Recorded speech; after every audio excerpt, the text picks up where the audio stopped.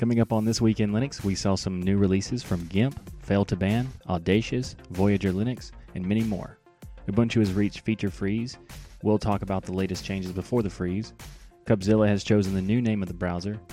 Updates from System76 on Pop! OS, as well as some news on some Linux hardware. Then we'll check out this week's Linux gaming news, which there's a surprising amount of it that may require like a rapid-fire approach. All that and more on today's episode of This Week in Linux.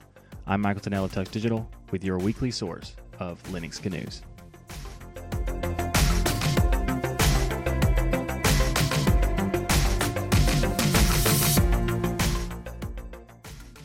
If you haven't heard yet, we're doing an experimental live stream show after the release of This Week in Linux. This live stream is open to anyone who'd like to participate in a discussion with me about the news items covered in today's episode.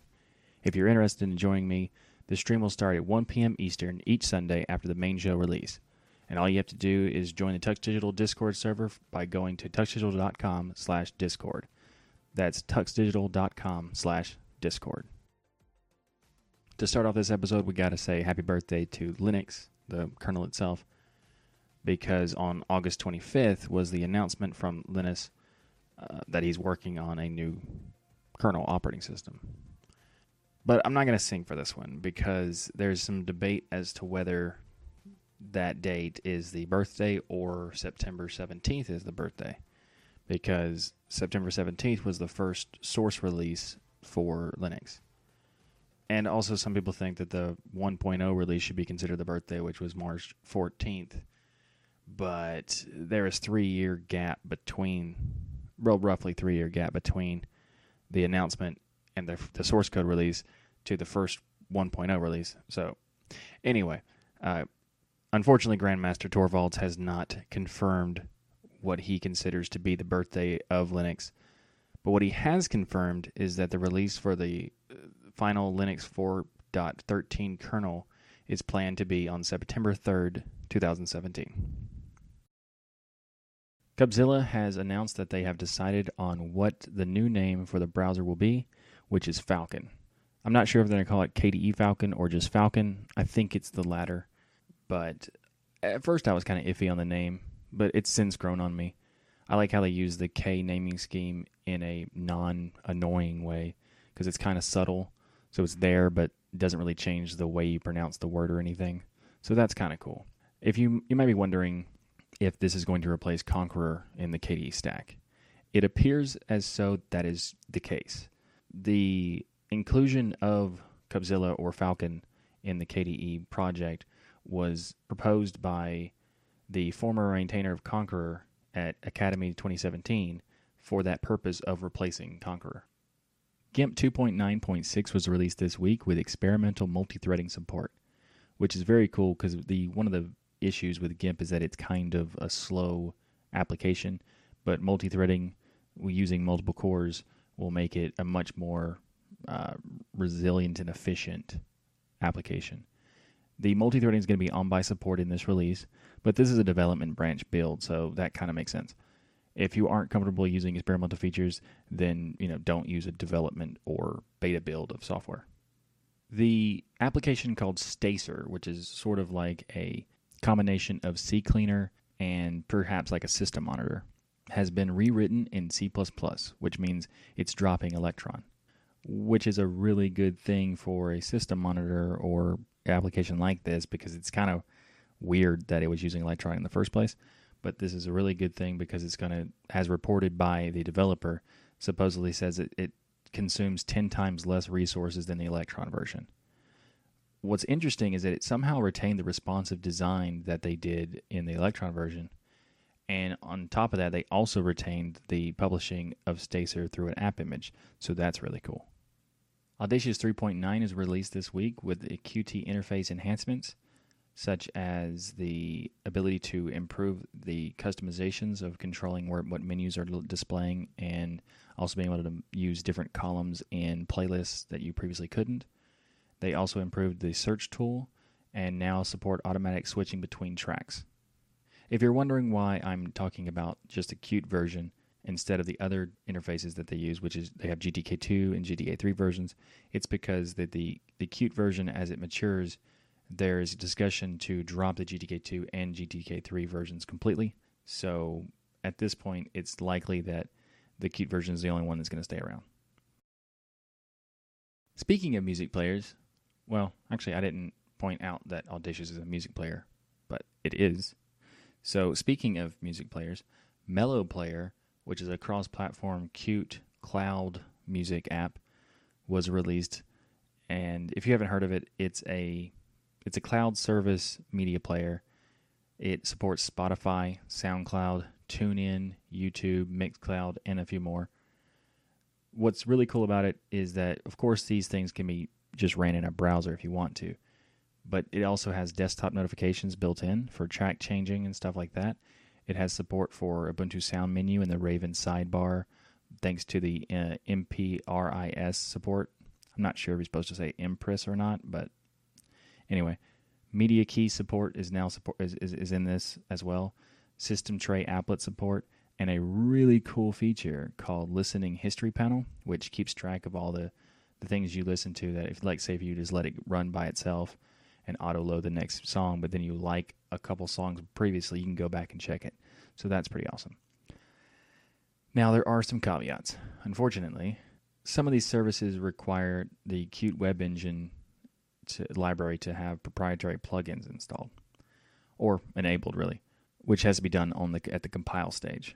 And other services like Spotify require the Widevine plugin from Google Chrome, but it's not really clear how you integrate things like Widevine in their standard releases, because they release everything as an app image, which is really cool, but also kind of a problem if some of the services don't work. There is a bug report on their GitHub page that says they are working on support for at least the Spotify issue. I'm not sure if they're talking about working on the Qt Web Engine support as well, but at least there's some progress on that front. Finally, in app news this week, Fail to Ban 0.10 was released. Finally. Their words, not mine. If you're not aware of what Fail to Ban is, it's a server application that allows you to ban hosts that cause multiple authentication errors. It scans log files like var/log/auth.log and bans IP addresses having too many failed attempts to log in. It does this by updating system firewall rules to reject new connections from those IP addresses, for a configurable amount of time, like forever or just a certain amount of time if you want. This new version, 0.10, has support for IPv6. It's improved the speed and efficiency and is more secure, as the developer says.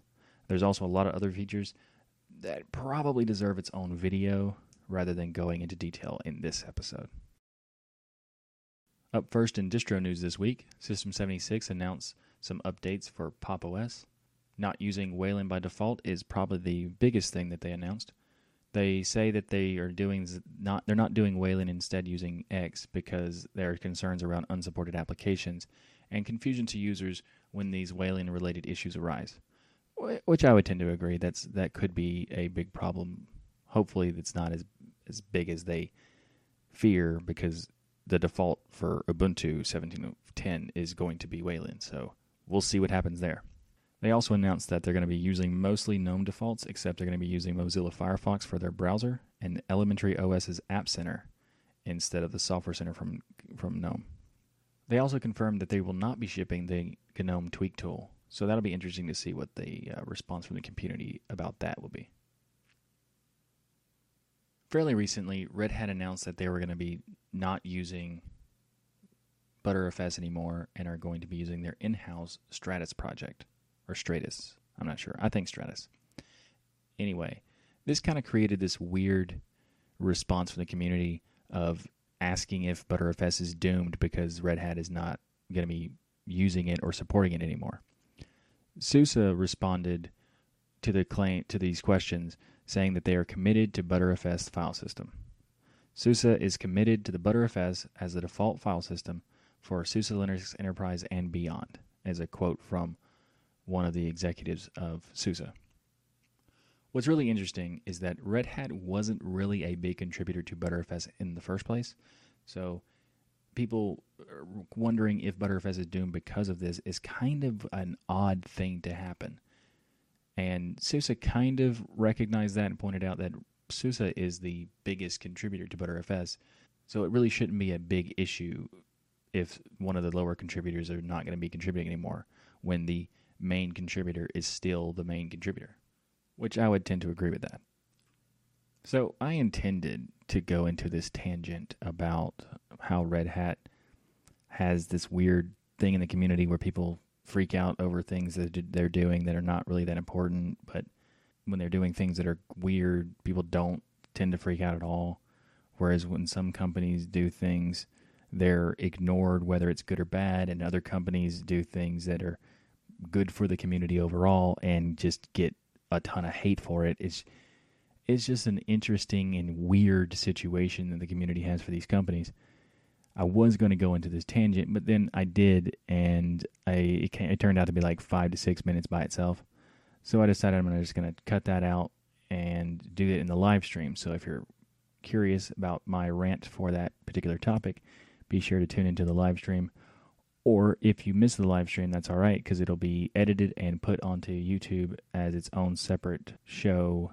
And if you're not interested in that part, you should still check out the video or the live stream anyway, and just, fast forward through that, or, whatever. Next up in distro news, Yola announced Selfish X, which does not mean 10. It means X, named for the Sony Xperia X, which seems to be exclusive for the Sony Xperia X, which is a phone that's soon to be released by Sony for around $300, $350. And then you pay $50 or 50 euros and about $70, $75 for Selfish X to be put onto the Sony Xperia X. But Sony Xperia X does not come with Selfish X. It's a separate thing you have to flash onto the device. Yet if you do, you won't have working Bluetooth or fingerprint reader or a few other things. So what are you doing, Yola? This is weird, but never mind. Now I think about it, Yola has a track record of doing some weird, sketchy things. Like, for example, I'll just give one example and I'll move on. But Yola had a crowdfunding campaign a little while back where they were doing a tablet. It was funded, but they underestimated how much money they needed and spent a lot of money that eventually didn't provide a tablet. Like, it just failed. Like, the campaign was successful, but the effort failed. And unfortunately, most people didn't get their money back. Now, eventually, they did issue refunds partially. So, like, half of the money to everyone who backed it is just gone. So, I don't really have much faith in Yola as a company, and this is not helping. Next up, Google rolls out Chrome Enterprise, which is like Chrome OS for work. Chrome Enterprise is going to cost companies $50 per device per year. And with that, you get 24/7 enterprise support and Microsoft Active Directory support, which is interesting because I'm not really sure how they would do that. But it brings up a question to whether or not this Chrome OS Enterprise thing has the G Suite included or not.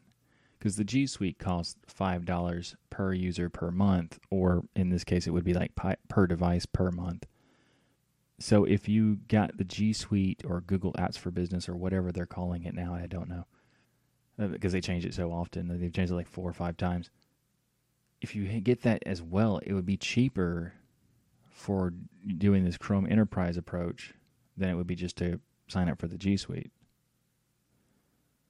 So this could be really interesting to see what happens with the enterprise world and Chrome OS. I mean, you can't install any actual applications, but maybe people in the enterprise don't need that. I don't know.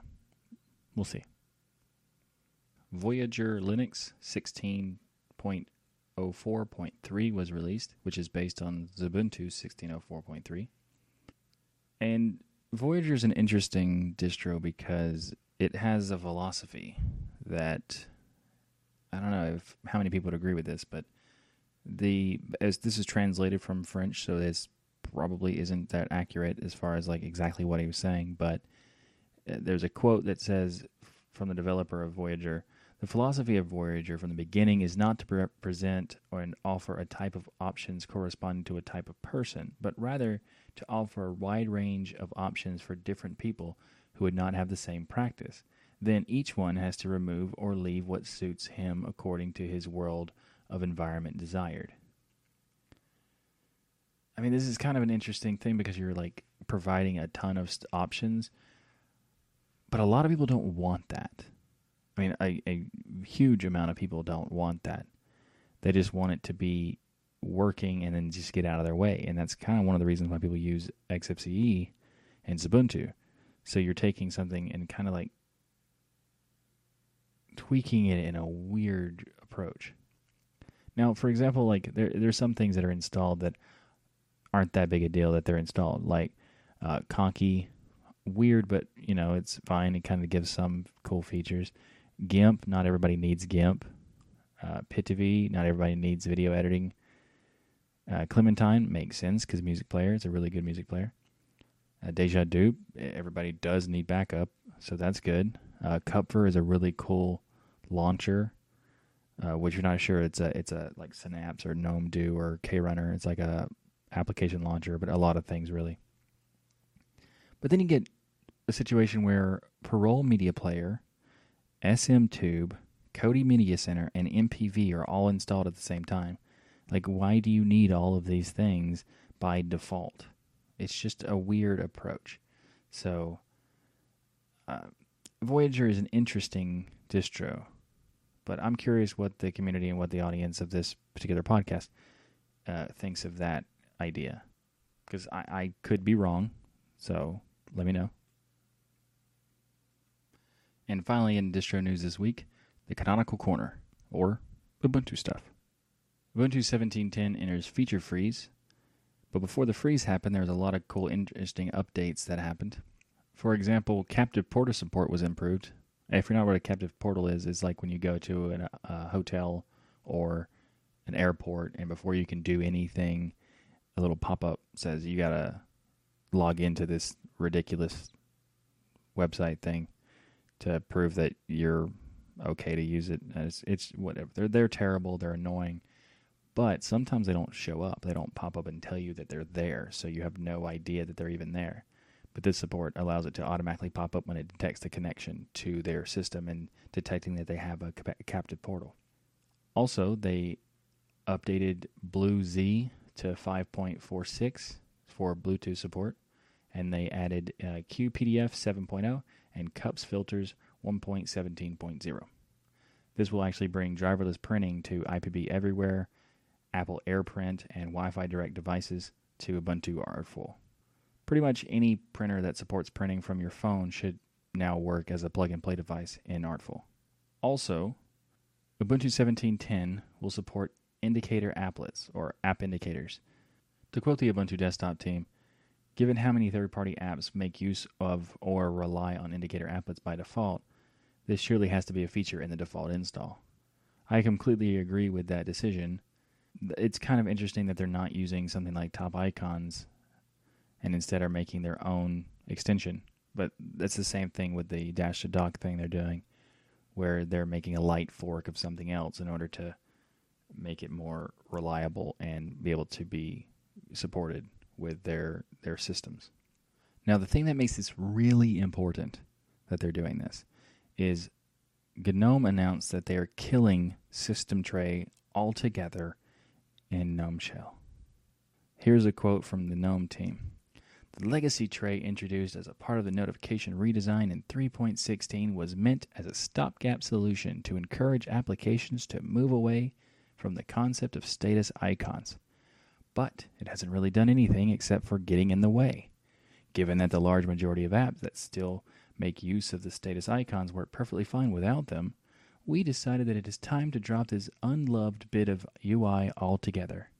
Now, they don't point out the fact that the unloved UI is their opinion and not the global scope of the community, which pretty much uses status icons or system tray a lot, considering Top Icons is one of the most popular extensions as a GNOME shell user.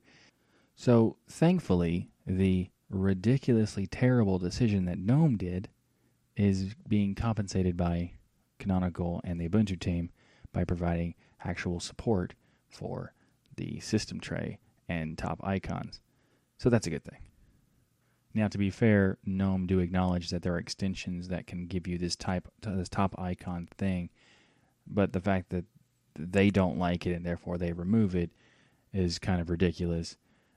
But also, to be fair, their little slide-out tray that's at the bottom left of the shell was already incredibly awful.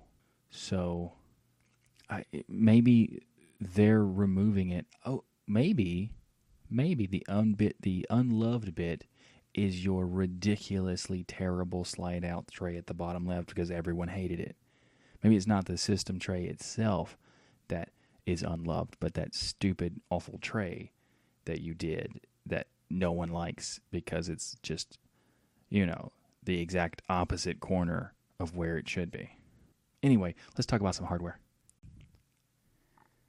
First up in Linux hardware is Librem 5 GNU/Linux Floss smartphone. The Purism team is running a crowdfunding campaign right now to crowdfund a smartphone made specifically for Linux, like real Linux, not just Android.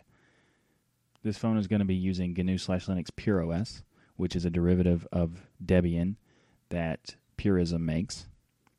It's not going to be completely exactly open source, like 100% Floss or whatever, because the mobile baseband is an issue that probably is going to have some ROM loaded in the firmware. But it will have a Floss kernel driver, so that's cool. Purism is also partnering with an open source communications project called matrix.org to enable end-to-end encryption, decentralized communication in the dialer and messaging app. So you might be thinking, what's the specs? Well, the specs haven't been confirmed yet, and they probably won't be confirmed until after the campaign is over. But so far what we know is that it's going to have a 5-inch touchscreen. It will have some kind of 3 gigabyte DDR3 RAM. It's going to have 32 gigs of eMMC storage and a micro SD slot for extended storage. You might be thinking, is it possible for Purism to see where Canonical failed? Well, I have no idea. But I can say their approach is much different because instead of trying to build an OS for a plethora of phones, Purism approaches to build a phone to run an OS. If Purism creates a partnership with Plasma Mobile and a partnership with Halium, I'd be very interested in trying this out. Unfortunately, that won't be anytime soon, as Purism planned to ship the phone in January 2019. I'm still interested, and I hope it gets backed and it works out and is exactly what they want, because I am very much interested. Purism has run campaigns before, for example, the Librem laptop, that had some issues in the beginning, but supposedly is better now. So hopefully they learn from their previous crowdfunding campaign, and this one is going to be much, much smoother. Also in Linux hardware news, Introware have announced the Zeus Ultra Mobile Linux laptop, which comes with 15.6 matte LED IPS display, a Core i7 7700 HQ, 8 gigs of DDR4 RAM, NVIDIA GeForce GTX 1070, and a pretty hefty price tag of £1,524. Finally, Nimbusoft announced that they're shipping laptops and desktop PCs with Ubuntu Budgie. Nimbusoft offers a variety of laptops and all-in-one PCs, and while Ubuntu Budgie isn't an exclusive offering, they also offer Ubuntu, Ubuntu Mate, and Kubuntu as pre-installed options.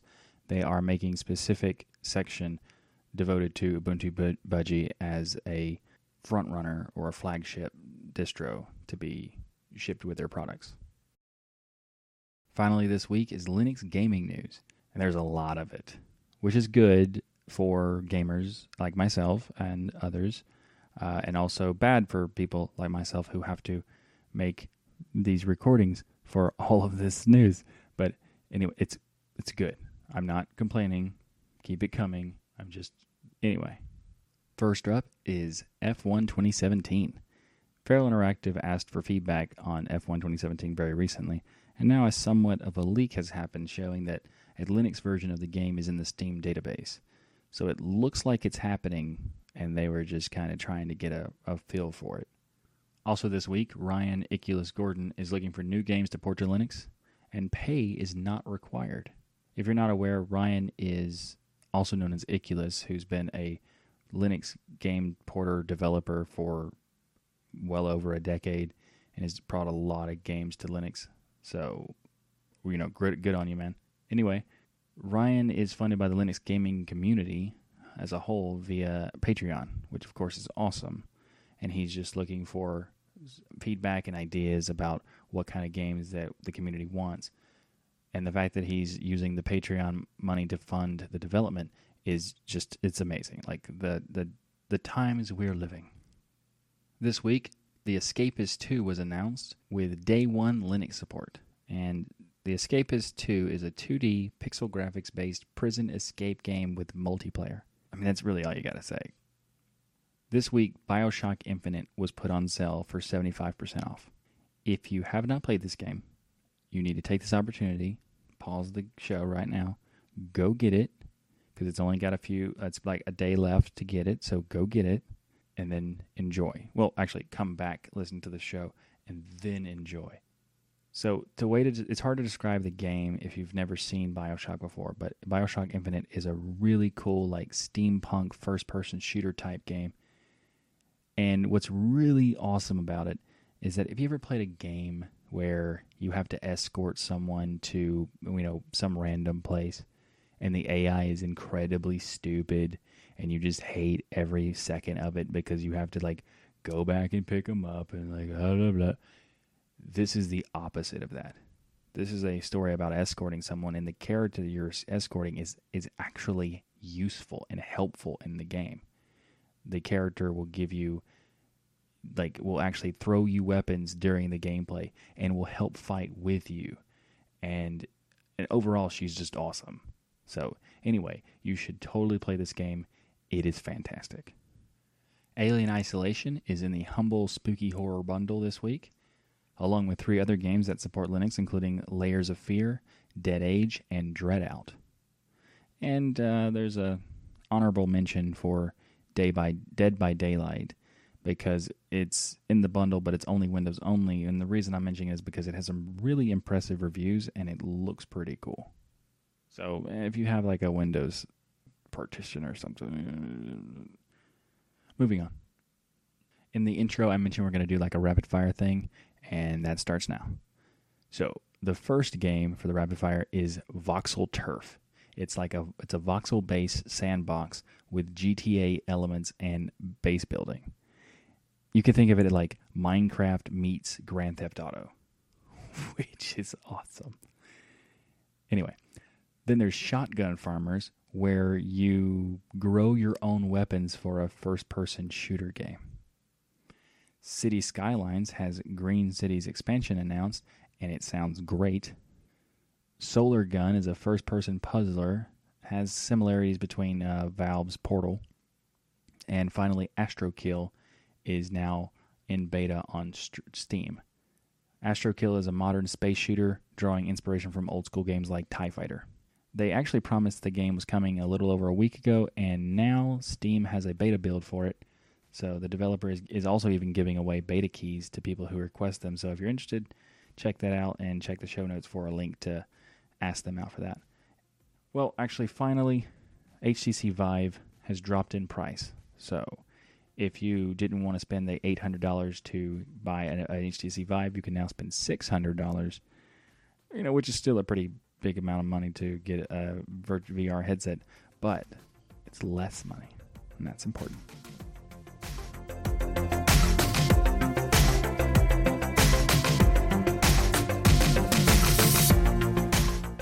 Thanks for watching this episode of This Week in Linux. If you like what I do here on this show, please hit that like button and be sure to subscribe for more Linux GNUs. If you'd like to support the channel, we have a Patreon at patreon.com/tuckdigital. or you can order the Linux is Everywhere t-shirt. The concept of the design has tux blended into the background to convey the message. Even if you aren't aware that Linux is there, it probably is. The shirt is available for shipping from North America and from Europe. Oh, and I should probably mention the design is also available as a long sleeve t-shirt, a hoodie, a sticker, and I'm thinking about making a mug for it as well. Would you be interested in a mug with the Linux is Everywhere design? If so, please let me know in the comments. Thanks for watching. I'm Michael Tanel with Tux Digital, and as always, keep using, learning, and enjoying Linux.